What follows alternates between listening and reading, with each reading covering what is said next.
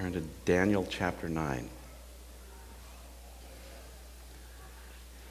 Remember, Daniel has been in captivity in Babylon. The Babylonians took him into captivity when he was a young man, meaning he was 13, 14, 15 years old. And he's been there his entire life. He's been in Babylon now 70 years. Just imagine that. He's been in captivity. He's been in exile his whole life, as long as he can remember, basically. And during that time, of course, he's had amazing and interesting, influential positions. He's been employed by the government. His job was to make Babylon work, to make it work better, to be more efficient. Even when many of the leaders of Babylon were really repulsive, just disgusting and horrible. They were the oppressors, too. Obviously, they were oppressing him, and he had to work hard for them with honor. He was an asset to them. And last week we looked at some of the visions that he had during one of the last kings, not one of the last, the last king of Babylon, Belshazzar, who was just horrible. He was horrendous as a leader, as a person, as a man of character. Just not the kind of guy you want to serve, but his job was to serve him and serve him well. Daniel is an amazing example in Scripture. You know, in the Bible, it's a very realistic book. And if you look through, in fact, one of the hardest things on your faith, and the best thing for your faith, is to read through the Bible. You know, if you have a sort of a phony, shallow view of the Bible, and then you go to read it, you're going to find out, wow, this is a challenging book. It's difficult.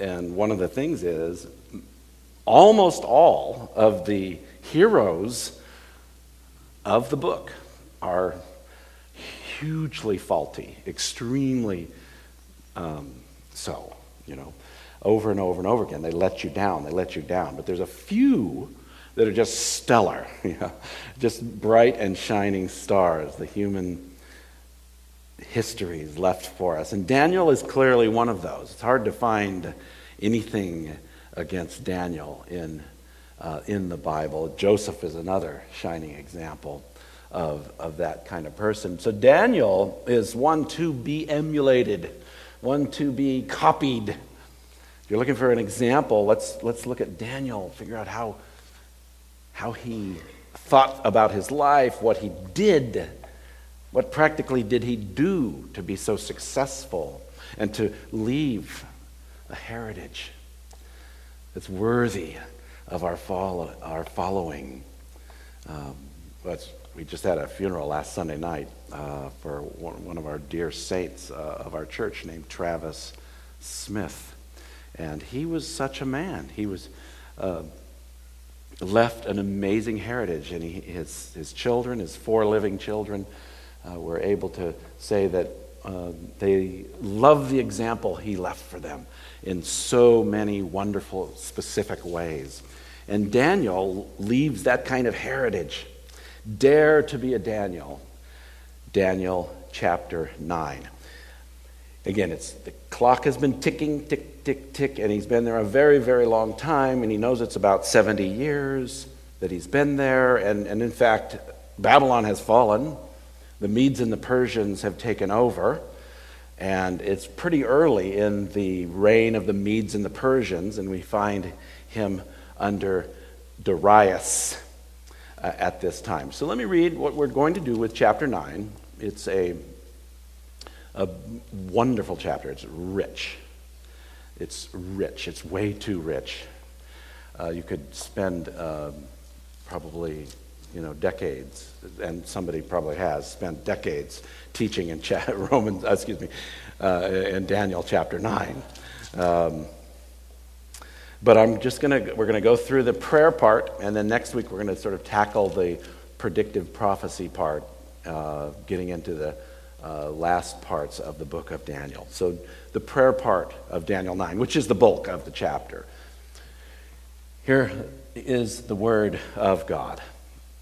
In the first year of Darius, the son of Ahasuerus, by descent a Mede, who was made king over the realm of the Chaldeans. That's just another name for the Babylonians. Chaldeans were like the predominant ethnic group, the group of power, the favored group in Babylon, the Chaldeans. He's made king over the realm of the Chaldeans. In the first year of his reign, I, Daniel, perceived in the books the number of years that, according to the word of the Lord to Jeremiah the prophet, must pass before the end of the desolations of Jerusalem, namely 70 years. Okay, so this is very interesting. It shows you, we've just been ushered into the house of Daniel, and we've come to his library. We find in his library, in Babylon, he has the Bible. And it's cool because Jeremiah is practically a contemporary. Just half a generation before him. And while he's been there, Jeremiah's been writing his book. So he has the Bible in Babylon. That's pretty cool. How did he get it? I don't know. He had a way. And not only does he have a Bible, but what? He's been reading it. He knows the Word of God. So hold on to that. We're going to be thinking about that. And he perceives in there that the time of exile is supposed to be 70 years. And like I said, tick tock, he says, hey, 70 years. So what is he going to say then? Verse 3. Here's the prayer. Then I turned my face to the Lord God, seeking him by prayer and pleas for mercy with fasting and sackcloth and ashes. So he's coming at prayer fervently. He's changing his clothing. He's not wearing pleasant-looking clothing. He's wearing gunny sacks, and not the beautiful brand of clothing from San Francisco. I went to India, and my host was calling them gunny bags. I just thought that was cool. Gunny bags. No, it's a gunny sack. No, it's a gunny bag. Okay. You've been speaking English longer than I have been. For us, this ubiquitous tarp material, that now you go and buy a big bag of dog food, and it comes in that same kind of material. It's that tough stuff. You can imagine wearing an old dog food bag. I know this is almost heresy, but there's a store called Walmart. Don't throw anything yet, but my dear daughter's anti-Walmart, which is good. Anyway, Walmart has a brand of dog food, which not recommended. I fed it to my dog, and my dog died. I don't know. Is there a connection? I'm not sure. My dog was very old, though. In human years, he was like 85. So, but the brand. This is a great endorsement. We're going to get sued now. No. A great endorsement. The brand is what? You know what it is? It's Old Roy. Old Roy. Okay. So he's getting his Old Roy bag out, dressing in an Old Roy bag. What does it show? It shows. He's serious. He's desperate. He's lowly. It's very humble. None of us came in an Old Roy bag today, and ashes too. So I turned my face to the Lord God, seeking him by prayer and pleas it's begging for mercy. With fasting, he gave up eating, and sackcloth and ashes. So in that attitude of prayer, listen to this awesome, rich text format. I prayed to Yahweh, my God, and made confession, saying, "Oh Lord," it's Adonai, "Oh Lord, the great and awesome God."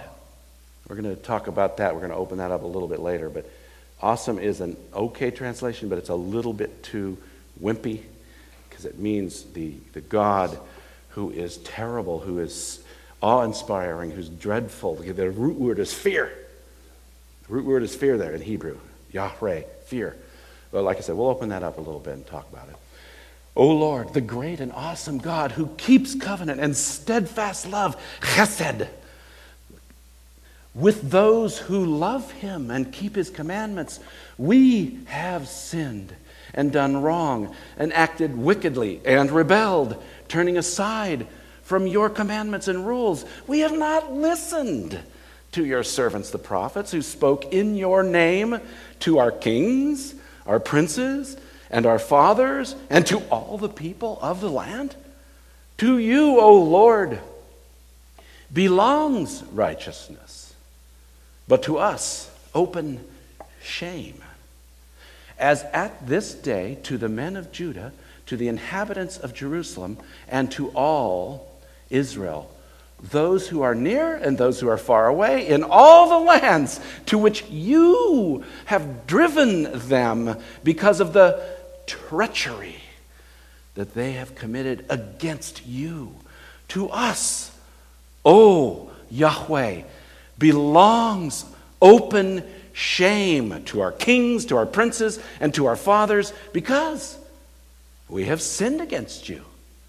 To the Lord our God belong mercy and forgiveness, for we have rebelled against him and have not obeyed the voice of the Lord our God by walking in his laws, which he set before us by his servants, the prophets.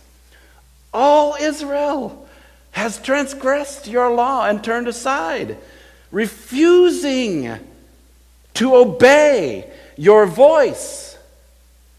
And the curse and oath that are written in the law of Moses, the servant of God, have been poured out upon us because we have sinned against him.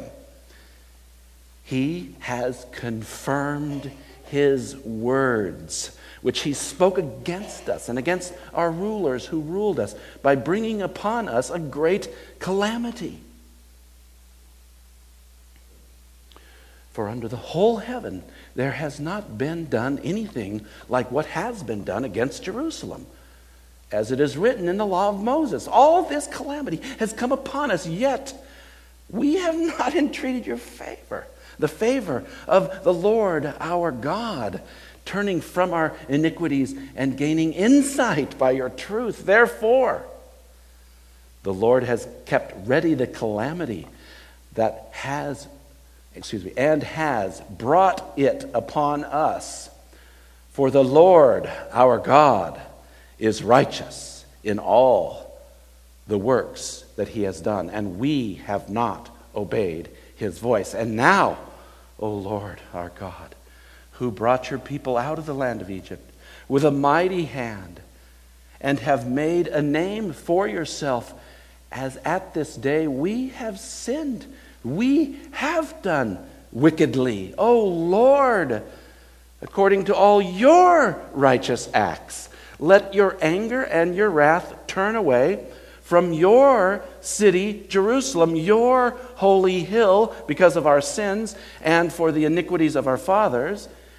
Jerusalem and your people have become a byword among all who are around us. Now, therefore, O our God, listen to the prayer of your servant and to his pleas for mercy, and for your own sake, O Lord, make your face to shine upon your sanctuary, which is desolate. O my God, incline your ear and hear. Open your eyes and see our desolations and the city that is called by your name. For we do not present our pleas before you because of our righteousness, but because of your great mercy. Oh, Lord, hear. Oh, Lord, forgive. Oh, Lord, pay attention and act. Delay not for your own sake, oh my God, because your city and your people are called by your name.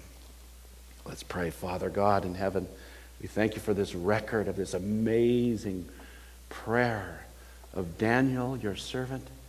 Oh Lord, please teach us. Teach all of us. Give us listening ears to hear what you're saying to each of us. Lord, make us humble in your presence. Would you, it's scary to ask this, but it's our true prayer. Would you reveal yourself to us and slay us and crush us so that we would know this kind of contrite heart and contrite spirit, and that we would plead with you for mercy, oh God, and revel in your righteousness and know that it belongs to you and you give it freely to all who ask because you are good. Thank you, Lord, for this fantastic text of Scripture. In Jesus' name, amen. So how do you be a Daniel? How do you stay faithful into an unbearable situation for so long? How do you stay faithful to God? And where do we get back on track if we're off track?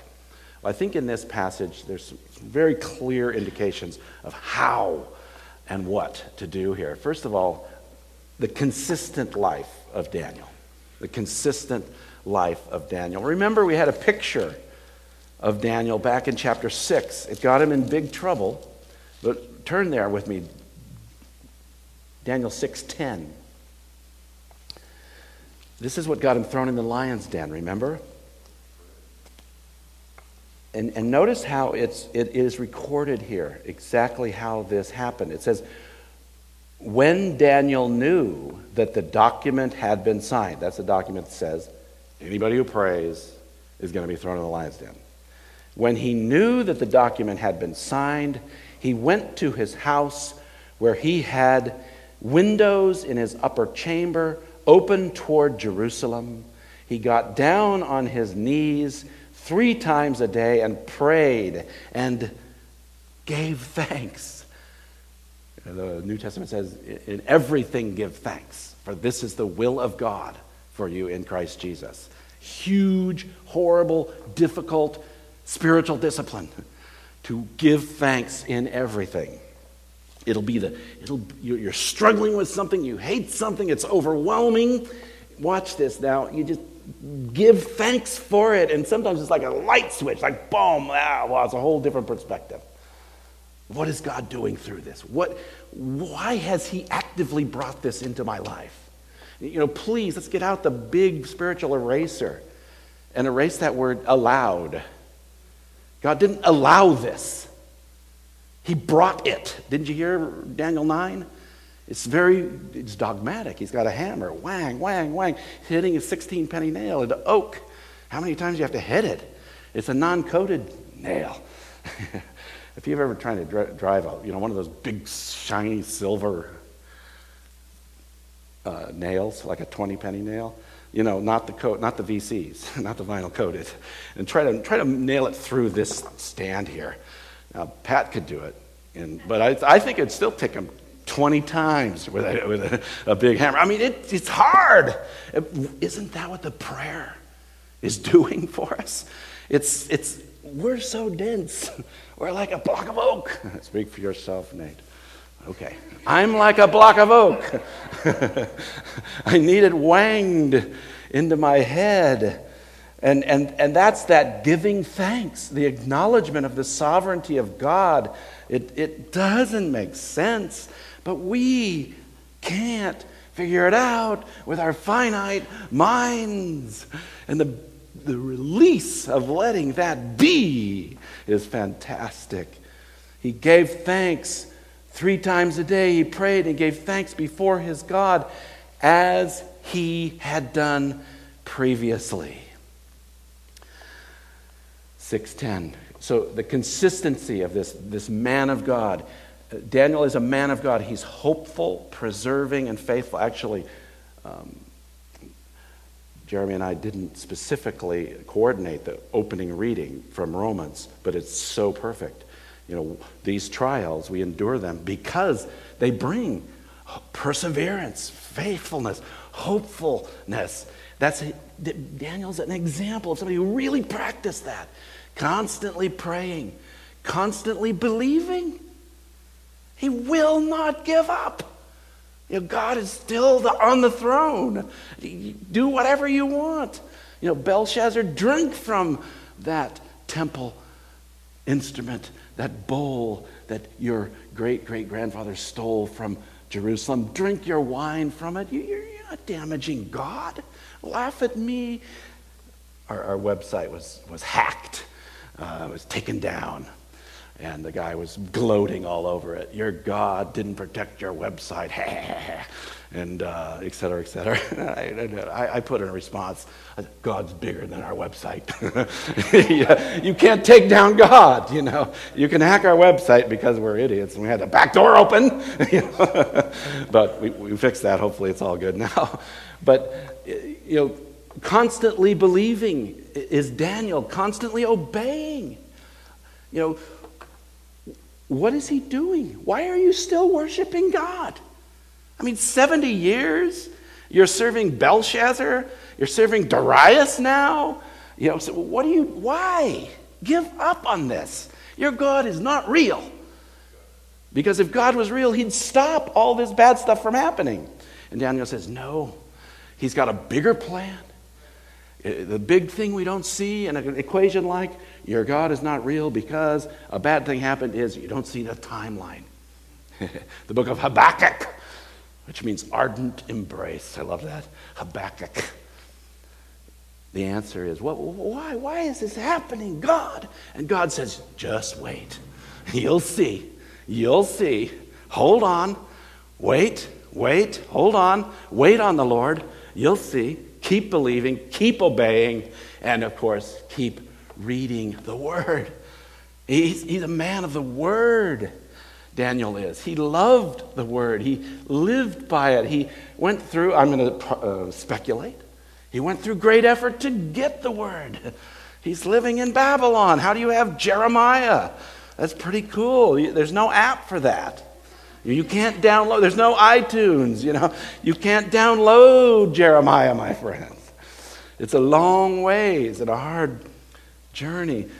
I'm opening to a classic, beautiful passage that I actually referred to it last week, 2 Timothy.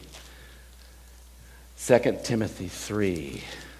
This is one of those foundational passages for why we do what we do. Why in the world would adult people take time out of a hot winter's day and come and listen to a man read the Bible in public?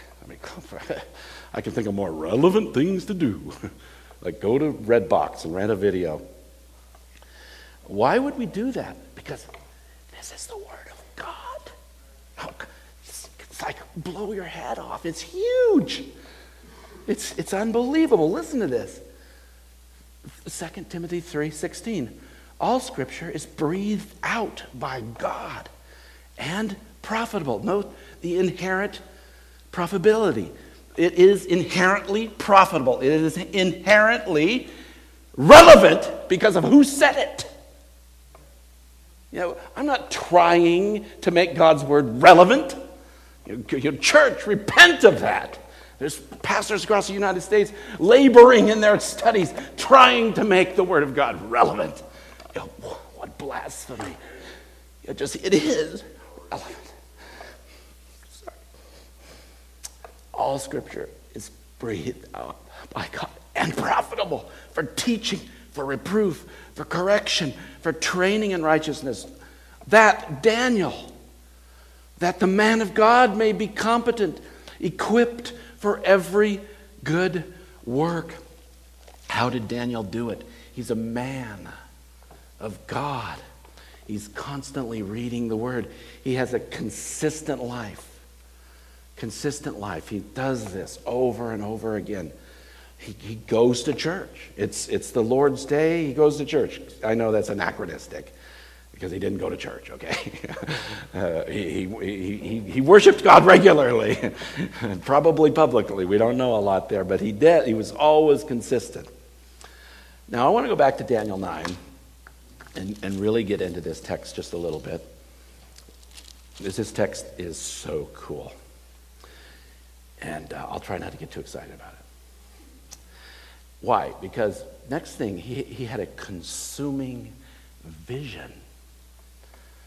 I was joking with my kids about George Bush Sr. Remember him? And remember they were criticizing him for not having vision. And he called it the V word. It's a generational thing. Didn't like that word. But Daniel has a view of God. Another way to say this is his theology is huge. And it's based on the Scripture. His view of God is true, and it's consuming. If you do go to our webpage, it's still working, I think, and clicking around, you'll find the vision for First Baptist Church that prayerfully we put together a couple of years ago. And in there, we talk about being obsessed with God, a proper obsession. Obsession is usually a bad word, but with God, you're obsessed with who He is, and it's guided by the truth. We have a cairn here. It's not because we're Buddhist, okay? This cairn, this little pile of rocks, if you go hiking in the Sierras and you're going on a trail that's not well marked, a lot of people will put up little piles of rocks to guide you on your walk through life. And this is a cairn symbolizing that God's Word is the guide. It guides us in the way of truth. That's how we know. It's an informed faith, a consuming vision that is an informed faith. First of all, let me get into this real quickly here. There's this cool literary situation in the book of Daniel. You know, the name for God, I vocalized it a couple of times while I read the text. The name for God is Yahweh, the sacred tetragrammaton. Fancy word for saying the holy four letters, YHWH. That's the name of God that He told Moses by the burning bush. He's revealed Himself as Yahweh. It's the Jewish name for God, the Hebrew name for God, and it's based on the Hebrew verb to be. And so when Jesus says, I am, they pick up stones to kill Him because He's identifying Himself with the eternal God, the non-created, self-existing creator God who is. And in Him, we live and move and have our being. When I say I am, I equivocate when I say God is. Okay? Meaning, it's not the same language. I don't exist compared to God. When He says I am, everything subsists in Him. It's massive reality. He's the ground of all being. The time and space continuum is His creation. Woo! And so the cool literary feature is that word is never in Daniel until chapter 9. It comes out, bang! And Daniel, of course, a good portion of the book of Daniel was written in Aramaic, so that makes it even easier to hide the name of God in a sense. But God is there. And you see verse 3, I turn my face to the Lord God, that's Adonai, Elohim, something like that, seeking Him by prayer and pleas for mercy and fasting and sackcloth and ashes. I prayed to Yahweh. First time in the book.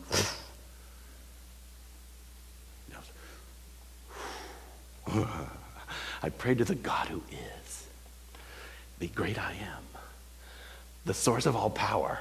I took it to the top. He knows about authority, right? His whole life's lived in bureaucracy. And he knows how to make bureaucracy work. I'm probably terrible at it, but Daniel really knew what he's doing. I prayed to the Lord, Yahweh, my God, and made confession. Actually, I want to correct myself because I made a mistake. The first time is in verse 2, which is even cooler. 2 is always cooler than 4. Seriously, but in the first year of his reign, I, Daniel, perceived in the books the number of the years according to the word of Yahweh. Okay, that's the first time it comes into this book. So what is he saying? I keep this. I trusted in this faith. I've cultivated this culture. I've kept this vision alive of the revealed God. I believe in him no matter what. And who is he, this God? He's great and dreadful. I want to just spend a moment on this, and if this is all we end up with time for, that's fine and dandy. Verse 4, please. Please look at verse 4. I prayed to Yahweh my God and made confession, saying, O Lord, and that's Adonai. And here, the Hebrew would sound something like this. I say that because I'm not that great at pronouncing Hebrew, but I did study it for 2 years in seminary. Anah, that's O. Anah, Adonai. Anah, Adonai. Ha'el, the God. Ha'el, Hagadol, which is great. Gadol. And Hagadol means the great. So, Anah, that's oh Lord, oh Adonai, Ha'el, the God, Hagadol, and then the final word is which means and, the, and then the word is Orah. Orah. Kind of cool word, isn't it? And like I said, the Hebrew root there is Yah-Ra, which is fear. So the root in there is fear. And I looked it up in Spanish for some reason. I was attracted to Spanish today. It's Ay, Señor, el Dios grande y temible. Temible. The fearsome, the dreadful, the terrible, the awful, the frightful. Like I said, in the King James, it says, Oh Lord, the great and dreadful God, great and awesome. Why is he starting there? He's saying, you are we don't come lightly into your presence. We don't come in our own righteousness, he'll make very clear later on, which we won't have time to hammer on too much. We don't come in our own righteousness. We never come to God and say, God, I hope I've done enough good. Oh, Lord, no. It's filthy rags, dear friend. Forget that. Repent of that. Come only in Jesus. Only in Jesus. He's all. He is the righteous acts of God.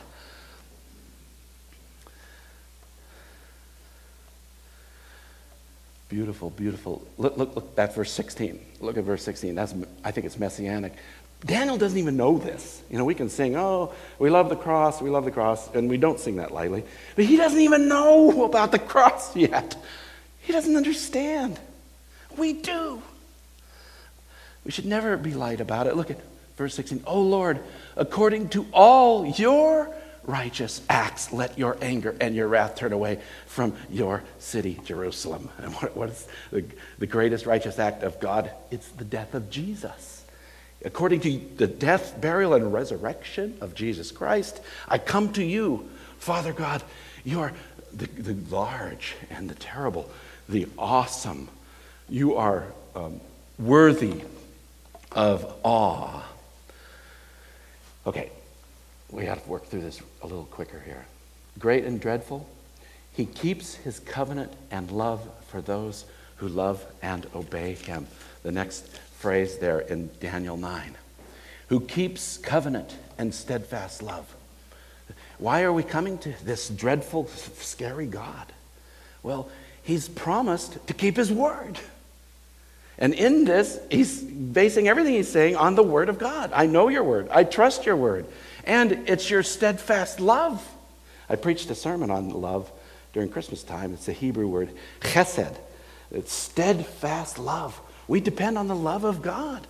If he were just scary, we'd be wiped out. But he's loving and a covenant-making God, which means he's made this big agreement. We trust in the new covenant, in the blood of Christ. He keeps covenant and steadfast love, but doesn't it tweak us a little bit? Because it says, with those who love him and keep his commandments. Yes, that tweaks us a little bit. Why? Because it puts it on us a little bit. There's no room for some sort of magic formula of salvation, like say these magic words and live like the devil the rest of your life. And as long as you can bring into heaven a Bible that says, my Sunday school teacher said I prayed the prayer of salvation, so I is saved. Honestly, I know that's a little layered there, but that's just not biblical at all. The Bible says, my sheep hear my voice, and they go off and do whatever they darn well please. No. My sheep hear my voice, and they follow me. That's no different than what this is here. He keeps his covenant and steadfast love with those who love him and keep his commandments. It's not based on their works. He makes that really clear later on. But their works demonstrate that they are his sheep. They are following him. I mentioned Travis Smith in one of the sweetest moments probably of the evening was early in their courtship, and Alice was quite young. Travis said, well, what's your favorite verse in the Bible to Alice? And Alice said, what's your favorite verse? And he said, Romans 8:28. He said, well, that's my favorite verse. We can have that favorite verse together. And that's a beautiful testimony. And they quoted that. And I'd like to look at this very famous verse, very favorite verse of many, beautifully well put, but it's exactly almost from Daniel 9, Romans 8:28. It says this, and this is the English Standard Version. It says, and we know that for those who love God, all things work together for good, for those who are called according to his purpose. See, there's this big, beautiful package of hard to understand truths. This passage teaches the absolute sovereignty of God. Let me read the rest of it. It says, for those whom he foreknew, he also predestined to be conformed to the image of his Son. Not to have a Sunday school teacher write it in the leaflet of your Bible that you got saved on such and such a day, but there's a conforming of those who are saved. They're predestined to be conformed. Lord, conform us. We need a lot more of that. To be conformed to the image of his Son in order that he might be the firstborn among many brothers. And those whom he predestined, he also called. And those whom he called, he also justified. And those whom he justified, he also glorified. So it is all a work of God. All his sovereignty from before the creation of the world. He's chosen some to be saved. And Christ dies for them, and they're saved forever. But they are the people who love God. It says, we know that for those who love God, they're responding, they're walking, they're obeying. And Daniel knows this. He keeps covenant and love for those who love and obey him. Another bullet here, sorry, keep getting to it at once. He has spoken and expects to be heard. Daniel 9, just the general thing. Let's look at it real quick. I don't have to be quick. Forgive me for rushing. We've got plenty of time. The food is not getting cold. It's sandwiches. Daniel 9. He has spoken and has the audacity to expect to be heard. This is from a parent's point of view with teenagers or any age kids. You speak and you expect to be heard. Audacity. Who do you think you are? Well, I thought I was the parent. No, we've demoted you. You're one of the kids, and you're probably the youngest kid here. Not that my kids have put us through that. Look at how this works in this passage. This is the uncoded 20-penny nail going into the oak again. He has spoken and expects to be heard. Verse 6. We have not listened to your servants, the prophets, who spoke in your name to our kings, etc., etc., etc. Then verses 9 through 10. Again, here it is. Whang, the Holy Spirit's hitting with a very heavy hammer. To the Lord our God belong mercy and forgiveness, for we have rebelled against him and have not obeyed the voice of the Lord our God by walking in his laws, which he set before us by his servants, the prophets. See, Daniel has the same exact view of inspiration that Paul the apostle had. All scripture is breathed out by God. It's the voice of the prophets, but it's the voice of God. That's why we don't rebel against it. Verse 11. I just wanted to do 9 through 10 at this point. And have not obeyed the voice of the Lord our God by walking in his laws. Then look at verse 12. He has confirmed his words, which he spoke against us and against our rulers who ruled us, by bringing upon us a great calamity. I'm sorry, it's supposed to say by allowing a great calamity. I don't know where the word allowing got erased by a spiritual eraser. By bringing upon us a great calamity, for under the whole heaven there has not been done anything like what has been done against Jerusalem.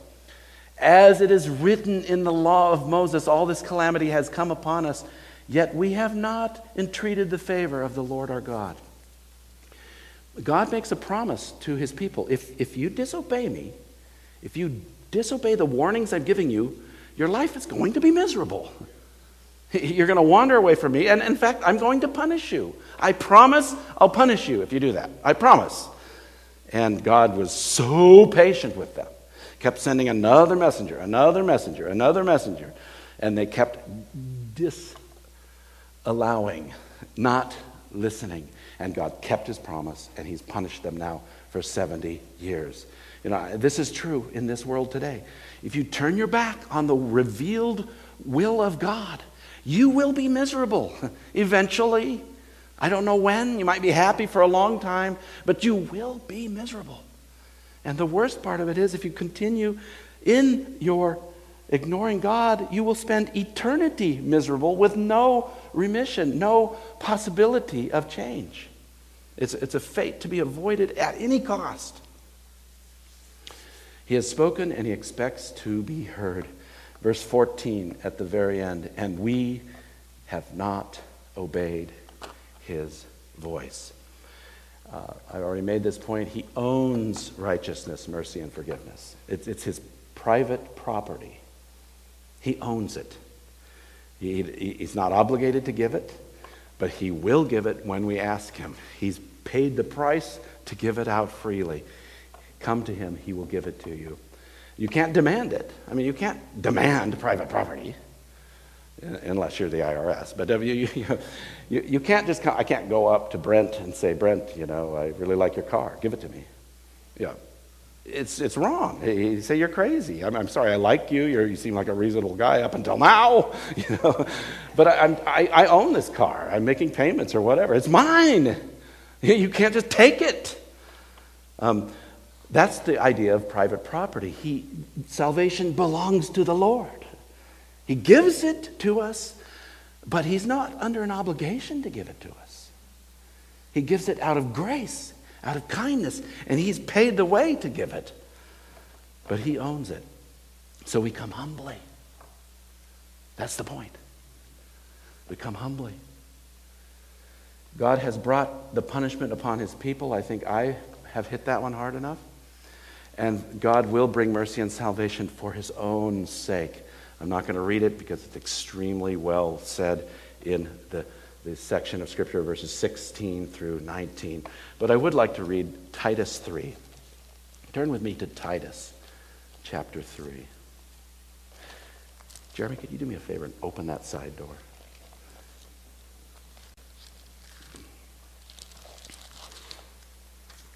The T's in the New Testament are in alphabetical order. Titus 3, just listen to the word of God, how it coincides so well with Daniel 9. This is to a pastor of a church, Titus. He's in a really tough town called Crete. He says, remind them to be submissive to rulers and authorities, to be obedient, to be ready for every good work, to speak evil of no one, to avoid quarreling, to be gentle, and to show perfect courtesy toward all people.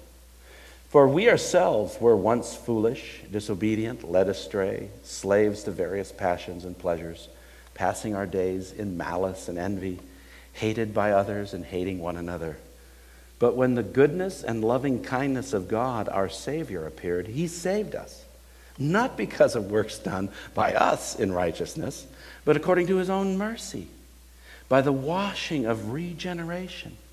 He's going to rebirth you totally new, by the washing of regeneration and renewal of the Holy Spirit, whom he poured out on us richly through Jesus Christ our Savior, so that being justified by his grace, we might become heirs, according to the hope of eternal life. This saying is trustworthy, and I want you to insist on these things, so that those who have believed in God may be careful to devote themselves to good works. See, Paul says to Titus, you, as a pastor, keep preaching salvation by faith alone, by grace alone. Keep preaching it. Keep explaining it, because this is the motivation for Christian service. Why do we serve? Because he paid it all. We owe him everything. We could never pay it. He's lavished his grace upon us. He poured it out on us. I want you to insist on these things. Be biblical. Insist on it. No. That's not right. Because the Bible says this. Insist on these things, that those who have believed in God may be careful to devote themselves to good works. These things are excellent and profitable for people. But avoid foolish controversies, genealogies, dissensions, and quarrels about the law, for they are unprofitable and worthless. As for a person who stirs up division after warning him once and then twice, have nothing more to do with him, knowing that such a person is warped and sinful. He is self-condemned. God will bring mercy and salvation for his own sake. We come not... I do this little equation all the time. I ask God for something, and I say, well, I am totally unworthy. I have no righteousness to ask him for this. But then I say, well, wait a minute. I have the righteousness of Christ. What does it mean to pray in the name of Jesus? It means I'm coming to you in the name of the infinitely valuable Son of God, and I'm asking in his name, could you please help me? By your sake, for your righteousness, I bring this request before you. Consuming vision. He had a consistent life. He had consuming vision. And finally, I think a huge point of this passage is he has a contrite heart. Not once do you ever hear him saying, come on, God, it's been long enough. We didn't really deserve this. Why are you being so hard on us? I mean, cut us a break here. Look, we're trying our best. I was sincere. I had a hard childhood, for heaven's sakes, God. I was ripped away from my mother. I haven't seen her since I was 13. I didn't get to go to her funeral. Be kind to me. Not once do you hear that in him. Why? Because God owns righteousness, mercy, and forgiveness. And we come humbly to him wearing an old Roy bag. Humbly saying, please, Lord, because of your sake, because of the righteousness of Jesus Christ, forgive me. He's humble. His consuming vision, his big view of Yahweh, the self-existing God, makes him humble and contrite. And it's a model of a beautiful confession. His faith makes him a humble man. The knowledge of God and himself. He knows who God is and who he is. We have sinned. I mean, look, I don't have time to bang it again, but it's all in there. We're wicked. We're sinful. Wicked, sinful. Why? Because we rebelled against you. Blah, blah, blah. He's not, he never says blah, blah, blah. He's repetitively saying that confession is, I am sinful. No ifs, ands, or buts. There's no excuses here. I own it. It's mine. I confess it. Confess means to say the same thing about sin that God says about it. The Greek word is homo legeo. To speak the same thing. God says it's worth sending you to hell for, and my son has died for that sin. It's massive. Don't belittle it. Don't make excuses for it. Say what Daniel has said. He's humble. He has an accurate view of God. Accurate. The consuming vision, that's not inaccuracy. That's an accurate view of God. Yeah, you won't find it at the Hallmark store. Well, the Hallmark store is not an accurate place to find out who God is. Contrite heart, knowledge of God himself, conviction, and confession. One of the key words here is we've committed treachery. You see that in verse 7? And here's the Hebrew word. It's ma'al. Sounds like Latin and Greek, doesn't it? It probably is related. Malware. It's because we were hacked, Jeremy was running malware on our computers, which was a good thing, right? No, well, whatever. Malware is bad, and this is treachery. Ma'al, to act unfaithfully. This is the word that describes, remember Achan went into Ai and took the things that were under the ban and hid them in his tent so that the whole nation was condemned because he was hiding something in his tent? That's this word treachery, ma'al. It's also used in the Hebrew Bible of a wife committing infidelity against her husband. Yeah, and you'd say it goes the other way too, absolutely. Either way, but a husband discovering infidelity of his wife can be one of the heaviest, worst, treacherous realities. I literally had a friend who killed himself over this. I did his funeral. He shot himself in the head with a shotgun. Forgive me for being too crude here.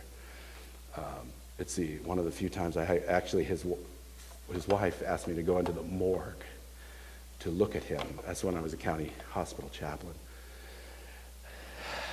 It's true. So that hit me. That's what treachery is.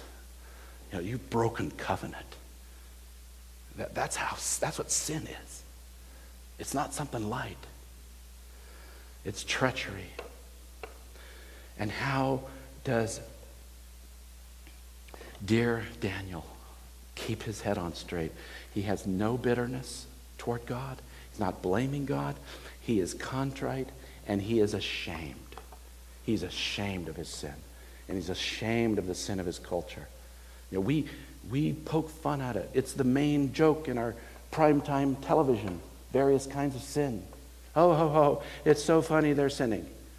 It's a blasphemy. It's not funny. It's horrendous. We used to say, have you no shame? And now we teach kids, you're okay. We're all about your self-esteem. We're just hoping you feel good about yourself. That's the worst thing you can tell somebody, actually. In spiritual sense, we hope you feel horrible about yourself. Enough to repent of your sin and come to Christ, the only salvation.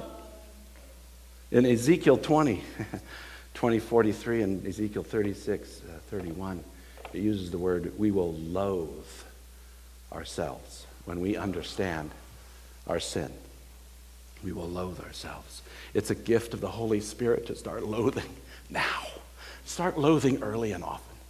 I highly recommend it. And listen to me carefully.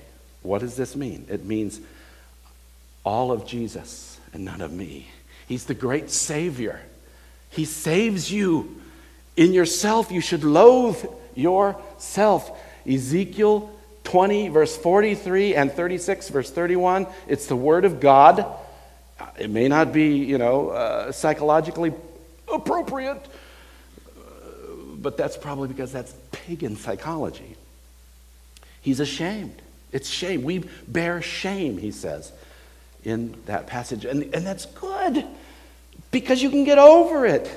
It's the most wonderful thing to admit you're a sinner, because you can repent of sin. If I am the way I am because of some biological determination, then I can't ever solve that. I have to go to CVS every month and get another prescription. I'm sick. But if I'm a sinner, there's hope, because sin can be repented of, and you will be free, and you will be sanctified, you'll be set apart. There's a solution to sin. There's no solution to an incurable, non-diagnosable, forgive me, illness. Okay, that's all I want to say. He had a consistent life. He had a consuming vision, and he had a contrite heart. And I think the best question I need to ask, we need to ask ourselves, are we praying that God will convict us of sin? Are we victims of our own arrogance? We're chosen, we're elect, we're saved, we're arrogant. No. The true understanding of what's called the doctrines of grace is to lead you to no confidence. We take a vote of zero confidence in the flesh. We say, I have no confidence in me. It's all in Christ. Are we arrogant? Let's pray. Oh, Father, forgive me for not doing a good enough job on this great text. I don't think anybody could. I tried. But it's a beautiful, big, and wonderful and amazing text of Scripture. And I thank you for it. I thank you for the bad, the dark, and the light in it. The bad and the good. You are a terrible, scary God, but you're the God who makes a covenant and has steadfast love. And we come to you not on our righteousness, but in the righteousness of Jesus alone. And we desperately want you to draw us to yourself and motivate us to serve you here and now while we wait for the big return. Amen.